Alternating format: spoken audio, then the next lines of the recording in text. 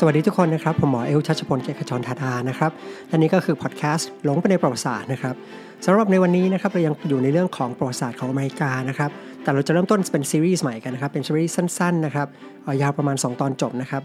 เนื้อเรื่องเนี่ยก็จะต่อเนื่องจากเอพิโซดที่แล้วนะครับก็คือซีรีส์ที่แล้วที่เราพูดถึงเรื่องของจุดกำเนิดของอเมริกานะครับ13 colonies นะครับ13อาณานิคมที่เป็นจุดเริ่มต้นของอเมริกานะครับสำหรับในเอพิโซดนี้นะครับเราจะคุยเรื่องของ American Revalution นะครับหรือว่าเป็นจุดเริ่มต้นของการที่อเมริกาต้องการจะแยกตัวจากประเทศอังกฤษนะครับก็คือ13อาณานิคมที่เราคุยกันไปในครั้งที่แล้วเนี่ยนะครับต้องการจะแยกตัวจากประเทศแม่ซึ่งก็ถือว่าเป็นเหตุการณ์ที่ค่อนข้างแปลกนะครับแปลกประหลาดของยุคนั้นเพราะว่าถ้าย้อนเวลากลับไปประมาณสัก 2-3 ปีก่อนหน้านะครับก่อนที่อเมริกาจะประกาศสงครามกับอังกฤษเนี่ยแล้วเราไปบอกชาวอเมริกันก็คือชาวอังกฤษที่อยู่ในทวีปอเมริกาเนี่ยว่าอีกไม่นานพวกเขาจะปฏิวัติแยกจากประเทศอังกฤษนะชาวอเมริกันเหล่านั้นเนี่ยคงไม่เชื่อนะครับแล้วคิดว่าไม่น่าจะเป็นไปได้เหตุผลก็คือว่าเพราะอังกฤษในเวลานั้นเนี่ยถือว่าเป็นมหาอำนาจของยุโรปแล้วก็ชาวอเมริกันนะครับชาวอังกฤษที่อยู่ในอเมริกาเนี่ยก็จะภูมิใจในความเป็นประชาชนของกษัตริย์อังกฤษมันเลยเหมือนไม่มีเหตุผลสักเท่าไหร่นะครับว่าทำไมพวกเขาเนี่ยถึงอยากจะแยกตัวจากประเทศอังกฤษมาเป็นประเทศเล็กๆนะครับเป็นประเทศชาวนาสำหรับในวันนี้นะครับเราจะไปหาคำตอบกันนะครับว่าอะไรคือต้นเหตุของสงครามนะครับแล้วการปฏิวัติอเมริกาหรือ American Revolution เนี่ยสุดท้ายเนี่ยมันส่งผลกระทบต่ออเมริกาและยุโรปยังไงบ้างถ้าชอบเนื้อหาความรู้ที่มีสาระแต่สนุกแบบนี้แนะนำอ่านหนังสือเบสเซอร์ของหมอเอลหนังสือที่จะพาทุกคนลงไปในเรื่องเล่าที่มาของวิทยาศาสตร์และประวัติศาสตร์สามารถสั่งซื้อได้ที่ร้าน Official ของชัชพลบุ๊กพิมพ์ค้นหาร้านค้า CHATCHAPOL BOOK ได้ทั้งใน Shopee Lazada และ LINE Shopping โอเคเรามาเริ่มต้นกันเลยนะครับถ้าจะสรุปแบบย่อที่สุดเลยนะครับอาจจะพูดได้ว่าไอ้การปฏิวัติอเมริกาเนี่ยมันมีจุดเริ่มต้นมาจากเรื่องที่เล็กๆนะครับอย่างเรื่องของภาษีจากนั้นมันก็บานปลายขึ้นเรื่อยๆนะครับจนกลายเป็นความขัดแย้งของอุดมการณ์นะครับของแนวคิดหรือปรัชญาเกี่ยวกับเรื่องของการปกครองทีนี้นะครับถ้าเรามาดูในแง่ของพื้นหลังจริงๆนะครับมาดูแบ็กกราวด์เนี่ยเราจะรู้ว่าจริงๆเนี่ยที่บอกว่าเรื่องเล็กๆอย่างภาษีเนี่ยความจริงแล้วเนี่ยมันมีเหตุการณ์นะครับหรือมีพื้นหลังที่ค่อนข้างเป็นเรื่องเป็นราวใหญ่โตอยู่เหมือนกันนะครับถ้าจะย้อนเวลาทั้งหมดนะครับกลับไปเนี่ยอาจจะบอกได้ว่าจุดเริ่มต้นมันมาจากสงครามครั้งใหญ่ครั้งหนึ่งนะครับของมหาอำนาจในยุโรปหลายๆประเทศเนี่ยที่ต่อสู้กันสงครามครั้งนั้นเนี่ยมันมีชื่อที่ปัจจุบันเนี่ยเรารู้จักกันในชื่อว่าเป็นสงคราม7ปีนะครับหรือว่า Seven Years Warสงครามนี้เนี่ยในชาวอเมริกันจะมีชื่อเรียกอีกชื่อหนึ่งนะครับเขาเรียกว่าเป็น French and Indian War นะครับเพราะว่าเหตุผลก็คือว่าสำหรับอเมริกาเนี่ยมองว่าสงครามนี้เป็นการรบกับชาวฝรั่งเศสแล้วก็รบกับชนพื้นเมืองนะครับที่เขาเรียกว่าเป็นชาวอินเดียนแดงแต่ว่าในยุโรปเนี่ยก็จะมองว่าเป็นการรบระหว่างหลายประเทศในยุโรปโอเคเรื่องราวเนี่ยมันเริ่มมาจากการที่ในยุคสมัยนั้นอย่างที่เราคุยกันไปนะครับว่ายุโรปเนี่ยก็แข่งกันนะครับเดินทางล่องเรือออกไปแล้วไปยึดครองดินแดนต่างๆทั่วโลกในหลายทวีปนะครับแล้วนำไปสู่การขัดแย้งนะครับนำไปสู่การเกิดสงครามขึ้นดังนั้นสงครามเนี่ยมันก็เลยเหมือนกับเกิดไปทั่วเลยนะครับคือยุโรปก็ในยุโรปก็รบกันเองนะครับใน5ทวีปทั่วโลกเนี่ยก็มีการไปต่อสู้กันที่นู่นที่นี่บ้างเพื่อจะแย่งชิงทรัพยากรแย่งชิงดินแดนกันและหนึ่งในทวีปที่มหาอำนาจในยุโรปเนี่ยมารบกันก็คือทวีปอเมริกานะครับโดยเฉพาะที่อเมริกาเหนือนะครับซึ่งคู่ต่อสู้หลักๆเลยก็คือประเทศอังกฤษกับประเทศฝรั่งเศสซึ่งจะรบกันเนี่ยประมาณ7ปีด้วยกันทีนี้ในเวลานั้นนะครับตัวฝรั่งเศสเนี่ยจะครอบครองดินแดนที่ปัจจุบันก็คือส่วนที่เป็นภาคเหนือนะครับของประเทศอเมริกาแล้วก็ส่วนที่เป็นประเทศแคนาดาในปัจจุบันส่วนอังกฤษเนี่ยก็จะมีชุมชนชาวอังกฤษที่เราคุยกันไปนะครับไปตั้งรกรากอยู่เป็น13อาณานิคมนะครับเป็นแถบนะครับบางๆนะครับวิ่งจากเหนือลงมาใต้เนี่ยอยู่ทางทิศตะวันออกของอเมริกานะครับซึ่งปัจจุบันก็เช่นพวกรัฐอย่างนิวยอร์กนิวเจอร์ซีย์นะครับบอสตันนะครับเมืองบอสตันรัฐแมสซาชูเซตส์นะครับแล้วก็ฟิลาเดลเฟียรัฐเพนซิลเวเนียอะไรพวกนั้นนะครับนี่ประเด็นก็คือว่าไอ้สงครามการรบในอเมริกาเนี่ยระหว่างอเมริกานะครับคือชาวอังกฤษในอเมริกากับฝรั่งเศสที่ร่วมมือกับชนพื้นเมืองเนี่ยสุดท้ายเนี่ยมันจบลงด้วยการที่อังกฤษเนี่ยชนะสงครามทำให้ฝรั่งเศสเนี่ยต้องเสียดินแดนจำนวนมากนะครับให้กับอังกฤษไปซึ่งก็สร้างความอับอายและโกรธแค้นให้กับฝรั่งเศสซึ่งถือว่าเป็นมหาอำนาจที่เป็นคู่แข่งของอังกฤษทีนี้เป็นที่น่าสนใจว่าแม้ว่าอังกฤษจะชนะสงครามได้ดินแดนมามากมายนะครับแต่ชัยชนะครั้งนั้นเนี่ยก็สร้างปัญหาให้กับอังกฤษเนี่ยมากมายเหมือนกัน ป ปัญหาที่ว่าเนี่ยคืออะไรนะครับอย่างแรกสุดนะครับก็คืออังกฤษเนี่ยไม่รู้ว่าจะดูแลหรือปกป้องดินแดนที่ตัวเองได้มาใหม่ยังไงนะครับที่อยู่ทางตอนเหนือส่วนหนึ่งก็คือว่าอังกฤษเนี่ยอยู่ไกลถูกไหมครับถ้าจะส่งกำลังมาก็ต้องส่งกำลังมาจำนวนมากมาอยู่ที่ทวีปอเมริกาเหนือซึ่งในเวลานั้นเนี่ยอังกฤษเองก็ต้องไปรบกับที่อื่นอยู่แล้วนะครับในยุโรปเนี่ยก็ต้องการทรัพยากรต้องการกำลังทหารอยู่เหมือนกันนอกเหนือจากนั้นนะครับชุมชนของชาวอังกฤษที่อยู่ในอเมริกาเนี่ยก็คือ13รัฐที่ว่าเนี่ยก็ไม่ได้มีความเป็นหนึ่งเดียวนะครับไม่ได้มีรัฐบาลกลางไม่ได้รวมตัวเป็นหนึ่งเดียวกันเพราะว่าอย่างที่ว่าไปที่เราคุยกันไปเนี่ยนะครับว่า13รัฐเนี่ยต่างคนต่างอยู่นะครับเป็นเอกเทศกันมากวัฒนธรรมก็ต่างกันนะครับภาษาหรือสำเนียงที่ใช้เนี่ยก็ต่างกันหน่วยเงินที่ใช้ก็ต่างกันแล้วการเดินทางระหว่างกันเนี่ยก็ทำได้ไม่ได้ดีมากเพราะว่าไม่ได้มีการสร้างถนนเชื่อมรัฐต่างๆเข้าด้วยกันทำให้นะครับที่บอกว่าเป็นอังกฤษในอเมริกาจริงๆแล้วก็ไม่ได้มีความเป็นรัฐอังกฤษที่มีรัฐบาลกลางที่เข้มแข็งแล้วก็สามารถที่จะไปดูแลปกครองดินแดนที่ได้มาใหม่ได้อันนั้นเป็นปัญหาแรกนะครับปัญหาที่2ก็คือชนพื้นเมืองนะครับชนพื้นเมืองนี่ก็คือชนพื้นเมืองที่อยู่ทางชายแดนทางด้านตะวันตกของ13รัฐของอเมริกาเนี่ยนะครับทีนี้อย่างที่ว่าไปนะครับก็คือว่าก่อนหน้านี้ทางชนพื้นเมืองจำนวนหลายเผ่าด้วยกันเนี่ยเข้ากับฝรั่งเศสนะครับแล้วก็รบกับชาวอังกฤษทีนี้ปัญหาก็คือว่าแล้วจะรู้ได้ไงว่าการความขัดแย้งเนี่ยมันจะไม่ปะทุขึ้นมาอีกนะครับก็มีโอกาสที่จะเกิดการต่อสู้กันขึ้นมาอีกปัญหาที่3ก็คือว่า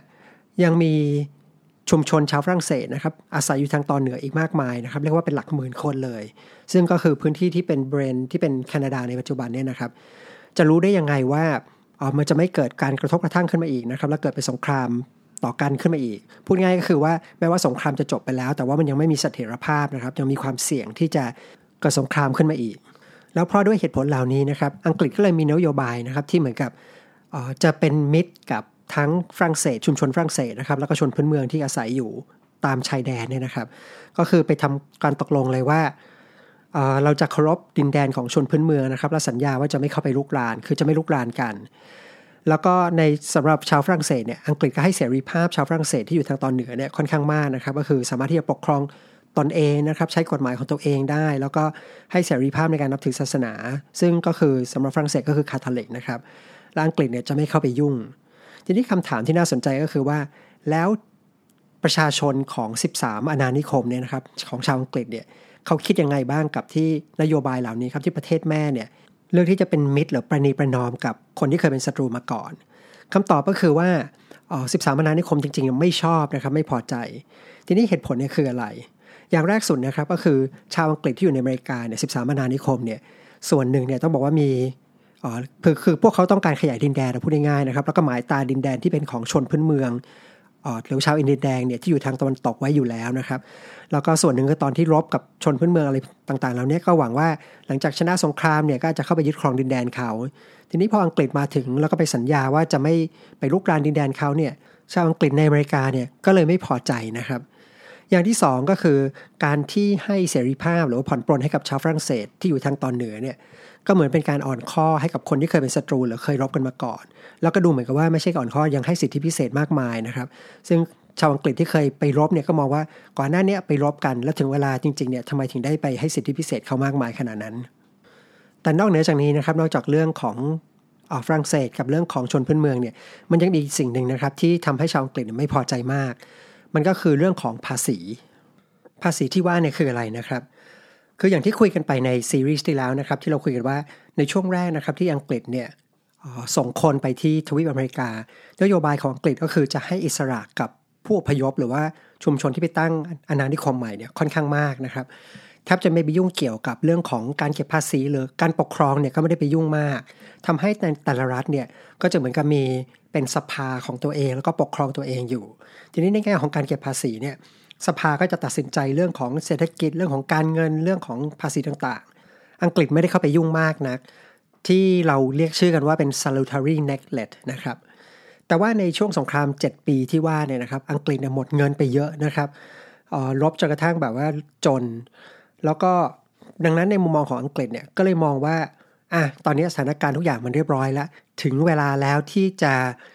ตักตวงผลประโยชน์กลับคืนมาบ้างแล้วก็ชุมชนอเมริกาเนี่ยก็เริ่มเข้มแข็งแล้วค้าขายได้แล้วก็ถึงเวลาที่จะเรียกเก็บเงินในมุมมองของอังกฤษก็มองว่าเป็นการความชอบธรรมนะครับเพราะว่าแต่เดิมเนี่ยที่ส่งคนไป ตั้งรกรากเนี่ยส่วนหนึ่งก็คือต้องการที่จะหาผลประโยชน์เข้าประเทศแม่อยู่แล้วและอังกฤษก็มองว่าสงครามที่รบกันเนี่ยคนที่ได้ผลประโยชน์แบบเต็มๆเลยก็คือชาวอังกฤษที่อยู่ในทวีปอเมริกาเพราะว่าสามารถที่จะค้าขายได้ดีขึ้นก็เลยออกกฎหมายฉบับใหม่ขึ้นมาฉบับหนึ่งนะครับในปีคศ1764ภาษีเนี่ยชื่อว่า The Sugar Act นะครับ1764นะครับทีนี้ความแปลกก็คือว่ากฎหมายภาษีที่ว่าเนี่ยคือไม่ได้ออกเก็บภาษีเพิ่มขึ้นนะครับแต่ว่าออกการลดภาษีน้ำตาลลงจากเดิมครึ่งหนึ่งทีนี้คำถามคืออังกฤษทำอย่างนี้ทำไมนะครับคือจริงๆเนี่ยต้องบอกว่าเป้าหมายก็คือต้องการที่จะเก็บภาษีให้ได้อย่างจริงจังมากขึ้นเพราะว่าจริงๆเนี่ยมันมีภาษีเดิมอยู่แล้วแต่ว่าถูกมองว่าภาษีนั้นมันแพงเกินไปทำให้ชาวอังกฤษในอเมริกาเนี่ยก็เลยหาทางเลี่ยงที่จะไม่จ่ายภาษีก็จะมีการทำลักษณะของการที่เหมือนกันลักลอบนำน้ำตาลเถื่อนเนี่ยเข้าไปขายมากมายนะครับแล้วไม่จ่ายภาษีให้อังกฤษก็มองว่าโอเคถ้าลดเพดานภาษีลงลดภาษีลงครึ่งนึงเนี่ยคนจะยอมจ่ายมากขึ้นแต่กฎหมายเนี่ยไม่ได้มีแค่เรื่องของการลดภาษีนะครับแต่ยังมีบทลงโทษมาด้วยก็คือมีกฎว่าถ้าไม่จ่ายภาษีเนี่ยโทษจะหนักขึ้นนะครับนอกเหนือจากนี้จะมีการบังคับตรวจเรือสินค้าทุกลำที่เข้ามาค้าขายที่ออกกับชุมชนเนี่ยนะครับถ้าพบว่ามีการลักลอบนำน้ำตาลเถื่อนมาขายนะครับก็สามารถที่จะลงโทษได้ทันทีโดยที่ไม่ต้องขึ้นศาลทีนี้คำถามก็คือว่าชาวอเมริกันคิดยังไงกับภาษีนี้นะครับกฎหมายใหม่นี้คำตอบก็คือว่าสร้างความไม่พอใจให้กับชาวอเมริกันอย่างมากโดยเฉพาะชาวอเมริกันที่เหมือนกับเป็นชนชั้นสูงนิดนึงนะครับเป็นคนร่ำรวยที่มีอิทธิพลนิดนึงในแต่ละเมืองเหตุผลคืออะไรเหตุผลก็คือว่าคนที่มีตำแหน่งใหญ่ๆมีชื่อเสียงเนี่ยนะครับหรือคนร่ำรวยต่างๆในอเมริกาเนี่ยหลายคนเนี่ยเกี่ยวข้องกับการนำน้ำตาลเถื่อนเข้ามาขายก็คือพูดง่ายๆก็คือว่ามันไปสร้างมันไปทำให้เกิดการเสียประโยชน์นะครับสำหรับชาวอเมริกันทั่วไปเนี่ยอาจจะไม่เห็นผลกระทบเท่าไหร่นะครับเพราะว่าจริงๆเนี่ยก็ใช้น้ำตาลราคาถูกอยู่แล้วเพราะไม่ต้องจ่ายภาษีทีนี้อย่างที่สองที่ไม่พอใจนะครับมันจะเป็นเรื่องของการที่บอกว่าบทลงโทษที่ว่านี่ก็คือว่าโดนลงโทษทันทีโดยที่ไม่ต้องขึ้นศาลเนี่ยเขามองว่ามันเป็นละเมิดสิทธิ์ของพวกเขานะครับในฐานะที่เป็นประชาชนชาวอังกฤษแล้วมันก็เลยนำไปสู่การพูดคุยแล้วก็ตั้งคำถามนะครับว่ารัฐบาลอังกฤษทำอย่างนี้ได้เหรอก็คืออยู่ๆมาออกกฎหมายควบคุมชาวอังกฤษที่อยู่ในอเมริกาเนี่ยโดยที่ชาวอังกฤษอยู่ในอเมริกาเนี่ยไม่ได้มีตัวแทนไปนั่งอยู่ในสภาเลยแล้วอยู่ๆสภาจะออกกฎหมายมาบังคับได้ยังไงแล้วก็ยังตั้งคำถามต่อด้วยนะครับว่าถ้าอย่างนี้สมมติเรายอมให้เกิดกฎหมายฉบับนี้ออกมาได้นะครับคือบังคับใช้โดยที่ไม่มีตัวแทนเข้าไปโต้เถียงในสภาเนี่ยหมายความว่าวันหน้าเนี่ยอังกฤษอยากจะออกกฎหมายอะไรมาบังคับชาวอังกฤษที่อยู่ในอเมริกาก็ทำได้หมดใช่หรือเปล่าทีนี้พอฟังถึงตรงนี้เนี่ยผมเชื่อว่าหลายคนอาจจะเริ่มเห็นแล้วนะครับว่าไอเดียการคิดแบบนี้ขึ้นมาเนี่ยก็คือคิดที่ว่ารัฐบาลเนี่ยไม่มีสิทธิ์ที่จะมาสั่งนู่นสั่งนี่นะครับหรือว่ากษัตริย์ไม่สามารถที่จะมาบังคับประชาชนได้ทุกอย่างเนี่ยมันเป็นไอเดียที่เรียกว่ามีกลิ่นอายแล้วกันนะครับของยุคที่เรียกว่ายุคเรืองปัญญาหรือ Enlightenment ที่เราเคยคุยกันไปในซีรีส์หนึ่งนะครับถ้าใครยังไม่ได้ฟังเนี่ยผมแนะนำย้อนกลับไปดูนะครับเพราะว่ามันจะมีความเกี่ยวข้องกันอยู่เพราะว่าการเกิดอเมริกาในช่วงแรกเนี่ยมีการนำไอเดียของ Enlightenment เนี่ยมาใช้ในอเมริกาเนี่ยค่อนข้างมากทีนี้จะเห็นว่าคนเหล่านี้นะครับคนที่เข้าใจเรื่องพวกนี้คือชนชั้นกลางที่อยู่ในอเมริกานะครับเขาได้อ่านหนังสือของพวกฟิโลโซฟนะครับอย่างวอลแตร์รูโซที่เราคุยกันไปนะครับแล้วก็ทำให้เลยรู้สึกว่าการที่อังกฤษทำอย่างนี้มันเป็นการรุกล้ำสิทธิของพวกเขานะครับแต่ชูการ์แอคเนี่ยนะครับกฎหมายฉบับนี้เนี่ยเป็นแค่ก้าวแรกๆเท่านั้นนะครับของความขัดแย้งเพราะอีก1 ปีถัดมาเนี่ยอังกฤษก็ออกกฎหมายที่โด่งดังแล้วก็มีปัญหามากกว่าเดิมอีกกฎหมายนั้นนะครับมีชื่อว่า Stamp Act นะครับ1765 Stamp Act คืออะไรนะครับก็ตามชื่อเลยนะครับมันคืออากรสแตมป์นะครับทีนี้หัวใจสำคัญก็คือว่าพวกเอกสารต่างๆนะครับเอกสารทางราชการที่จะออกเนี่ยนะครับจะต้องมีการประทับตราอากรหรือว่าสแตมป์นะครับลงไปในเอกสารซึ่งเอกสารราชการที่ว่าเนี่ยก็จะเป็นเรื่องของเช่นพวกใบเกิดนะครับพินัยกรรมรวมถึงนอกจากนั้นก็จะเป็นพวกสิ่งตีพิมพ์ต่างๆนะครับหนังสือพิมพ์หนังสือแผ่นพับแล้วก็รวมไปถึงไพ่นะครับการขายไพ่หรือว่าลูกเต๋านะครับที่ใช้เล่นพนันทั้งหลายแหละพวกนี้ต้องจ่ายภาษี Stamp Act ทีนี้คำถามว่าภาษีเนี่ยมันแพงมากหรือเปล่านะครับถึงทำให้ชาวอเมริกันไม่พอใจคำตอบก็คือไม่นะครับก็คือภาษีเนี่ยมันถูกมากเลยแต่ประเด็นสำคัญที่สร้างความไม่พอใจเนี่ยมันก็คือเรื่องเดิมเนี่ยนะครับก็คือว่ากฎหมายเนี่ยรัฐบาลประกาศใช้โดยที่ชาวอังกฤษเนี่ยไม่ได้มีส่วนร่วมหรือไม่ได้เห็นชอบเลยนะครับไม่มีตัวแทนเนี่ยไปโต้แย้งในสภา มันก็เลยทำให้เกิดความไม่พอใจนะครับไม่พอใจในแง่หลักการนะครับก็เลยมีกลุ่มคนเนี่ยที่รวมตัวกันขึ้นมาเหมือนเป็นม็อบของชาวบ้านเนี่ยซึ่งเขาเรียกตัวเองว่าเป็น the son of liberty นะครับเป็นบุตรของเสรีภาพนะครับแล้วเมื่อมีการรวมตัวเป็นม็อบเนี่ยหลายครั้งมันก็นำไปสู่ความรุนแรงถูกไหมครับอันนี้ก็เหมือนกันก็คือม็อบเนี่ยก็เริ่มปลุกอารมณ์กันนะครับปลุกเร้ากันไปเรื่อยๆสุดท้ายเนี่ยก็เดินทางไปนะครับแล้วไปจับตัวเจ้าหน้าที่คนที่เก็บภาษีอากรเนี่ยซึ่งเป็นคนของอังกฤษเสร็จแล้วก็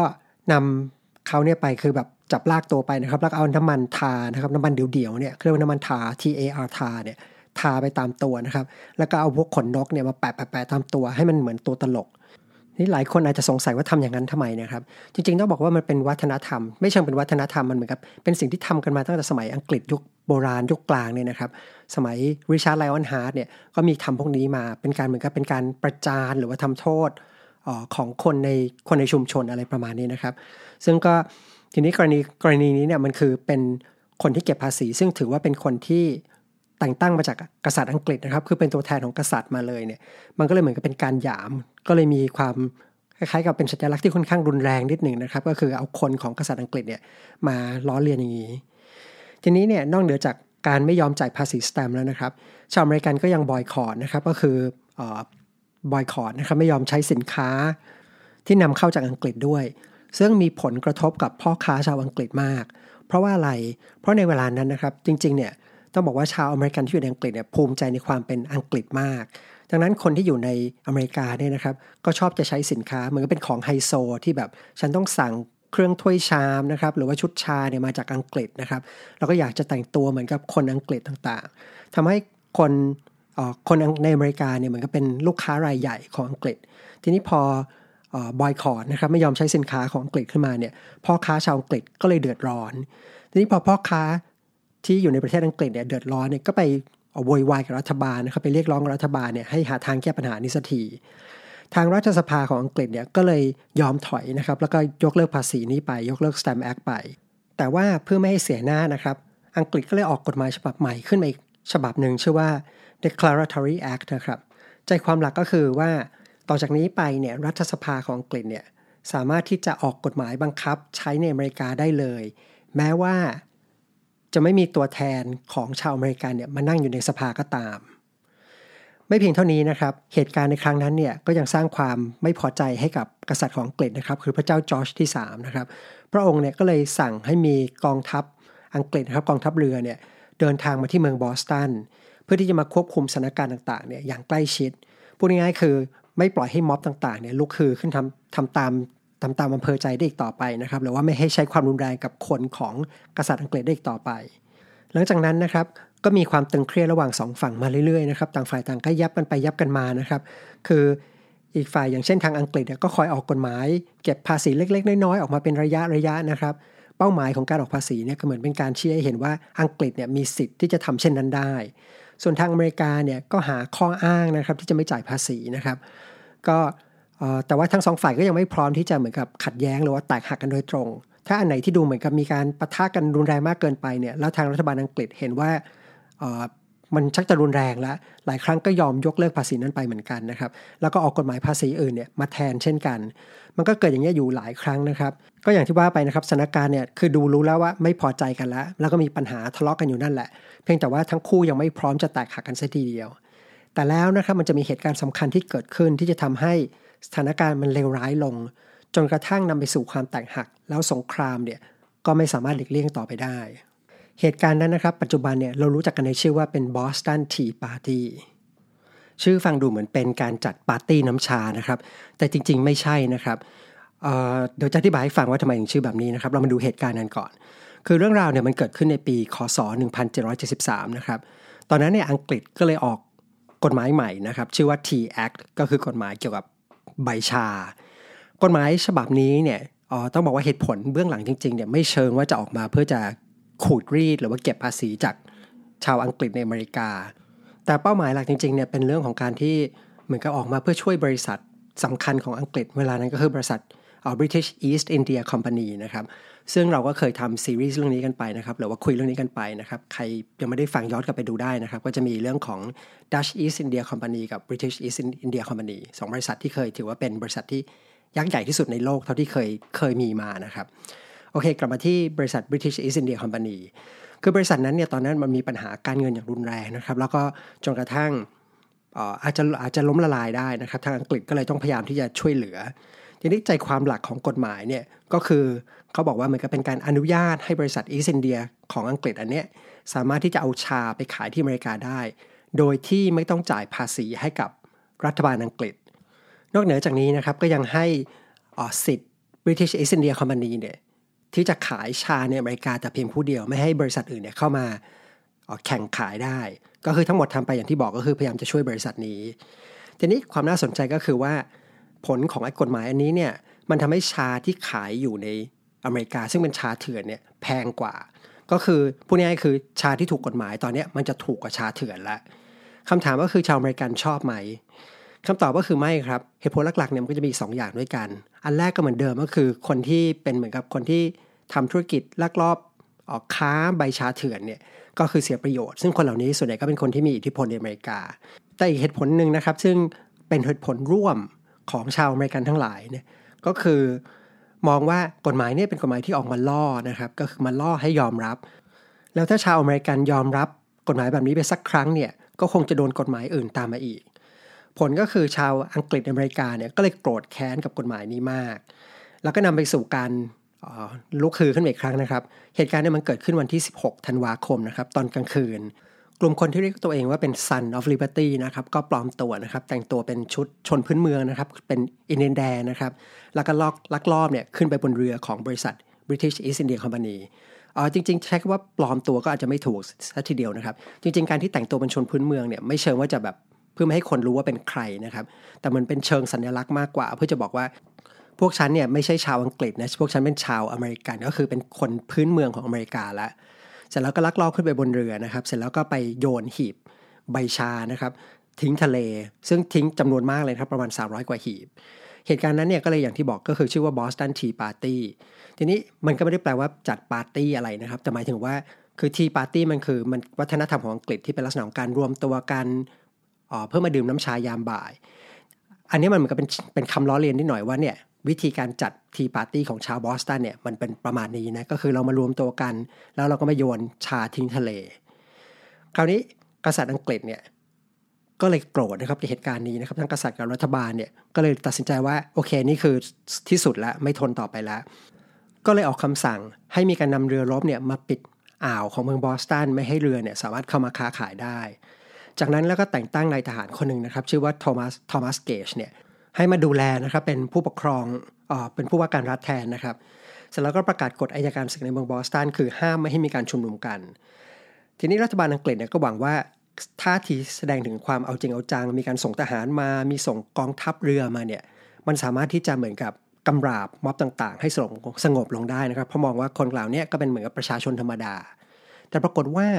ผลที่ได้เนี่ยหรือผลที่เกิดขึ้นเนี่ยกลับเป็นตรงกันข้ามเพราะว่าอะไรเพราะว่าชุมชนอื่นนะครับอีก13รัฐเนี่ยก็เห็นเหตุการณ์นะครับมองบอสตันอยู่แล้วเมื่อเห็นว่าบอสตันเนี่ยถูกบีบแบบนี้เนี่ยชาวอังกฤษที่อยู่ในอเมริกาทั้งหลายนะครับ13อาณานิคมเนี่ยก็รู้สึกถึงความไม่มั่นคงขึ้นมานะครับเพราะทุกคนรู้ดีว่าถ้าการบังคับใช้กฎหมายเกิดขึ้นที่รัฐใดรัฐหนึ่งได้เนี่ยแสดงว่ารัฐอื่นๆแล้วชุมชนอื่นๆเนี่ยก็มีโอกาสที่จะโดนเหมือนกันรัฐทั้ง13เนี่ยนะครับชุมชน13อาณานิคมเนี่ยที่แต่เดิมเนี่ยไม่ได้รู้สึกว่าเป็นพวกเดียวกันเลยเนี่ยมันเลยเกิดความรู้สึกร่วมบางอย่างขึ้นมาก็คือพวกฉันคือชาวอังกฤษที่อยู่ในทวีปอเมริกาที่โดนกดขี่จากประเทศแม่นะครับก็เลยมีการตกลงว่าเราจะมาประชุมร่วมกันก็เกิดการประชุมครั้งแรกนะครับที่เมืองฟิลาเดลเฟียนะครับในวันที่5กันยายนนะครับปีคศ1774ก็ประมาณ7เดือนนะครับ 6-7 เดือนหลังจากที่เกิดเหตุการณ์ Boston Tea Party ขึ้นมาเพื่อมาเจอกันเพื่อจะมาคุยว่าเราจะรับมือกับเหตุการณ์นี้ร่วมกันยังไง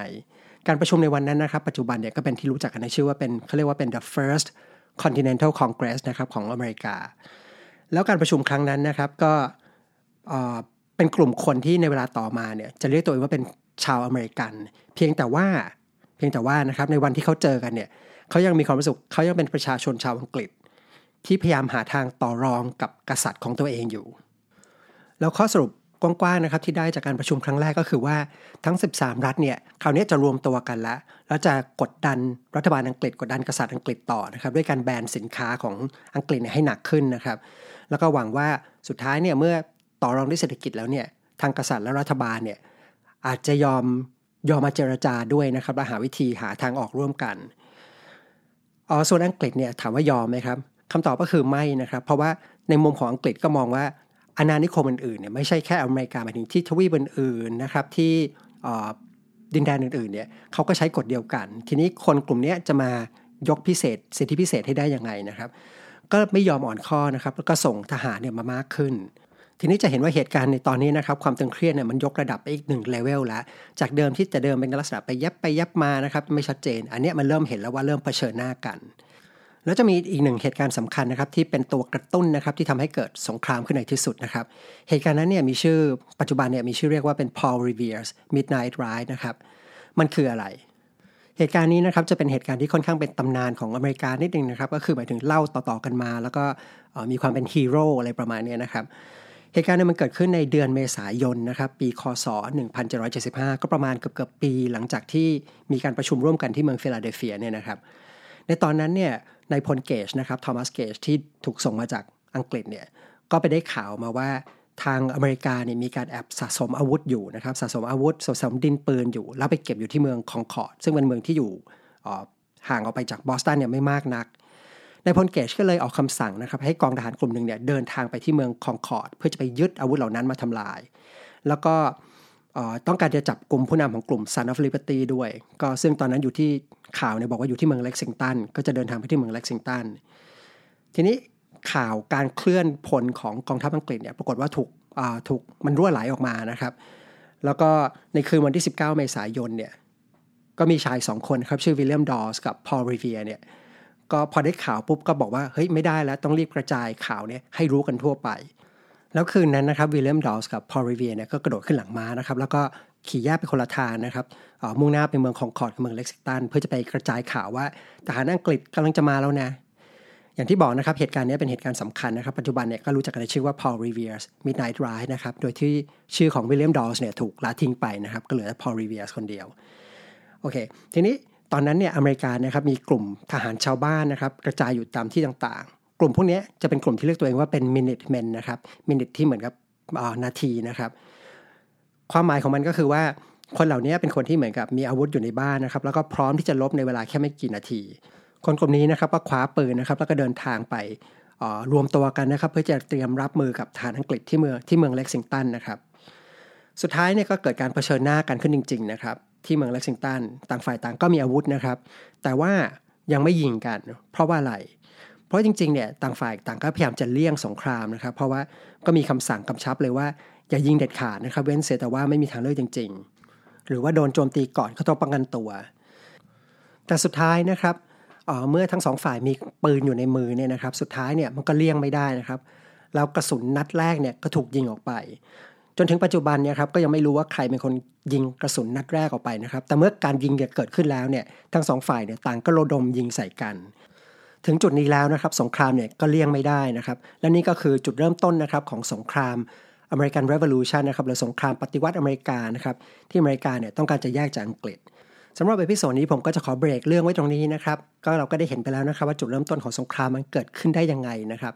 สำหรับในเอพิโซดหน้านะครับเราจะมาโฟกัสถึงเหตุการณ์หนึ่งนะครับเป็นเหตุการณ์สำคัญนะครับเหตุการณ์นี้ในปัจจุบันเนี่ยก็จะรู้จักในชื่อว่าเป็นจอร์จวอชิงตันข้ามแม่น้ำเดลาแวร์นะครับ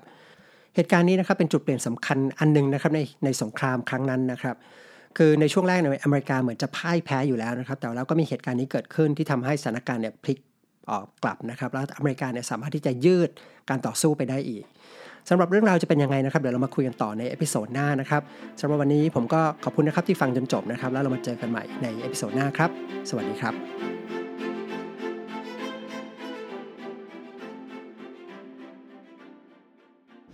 ถ้าไม่อยากพลาดคอนเทนต์ใหม่สิทธิพิเศษและโปรโมชั่นดีๆของหนังสือหมอเอลสามารถแอดไลน์@chachapolbook @CHATCHAPOL BOOK ติดตามได้แล้ววันนี้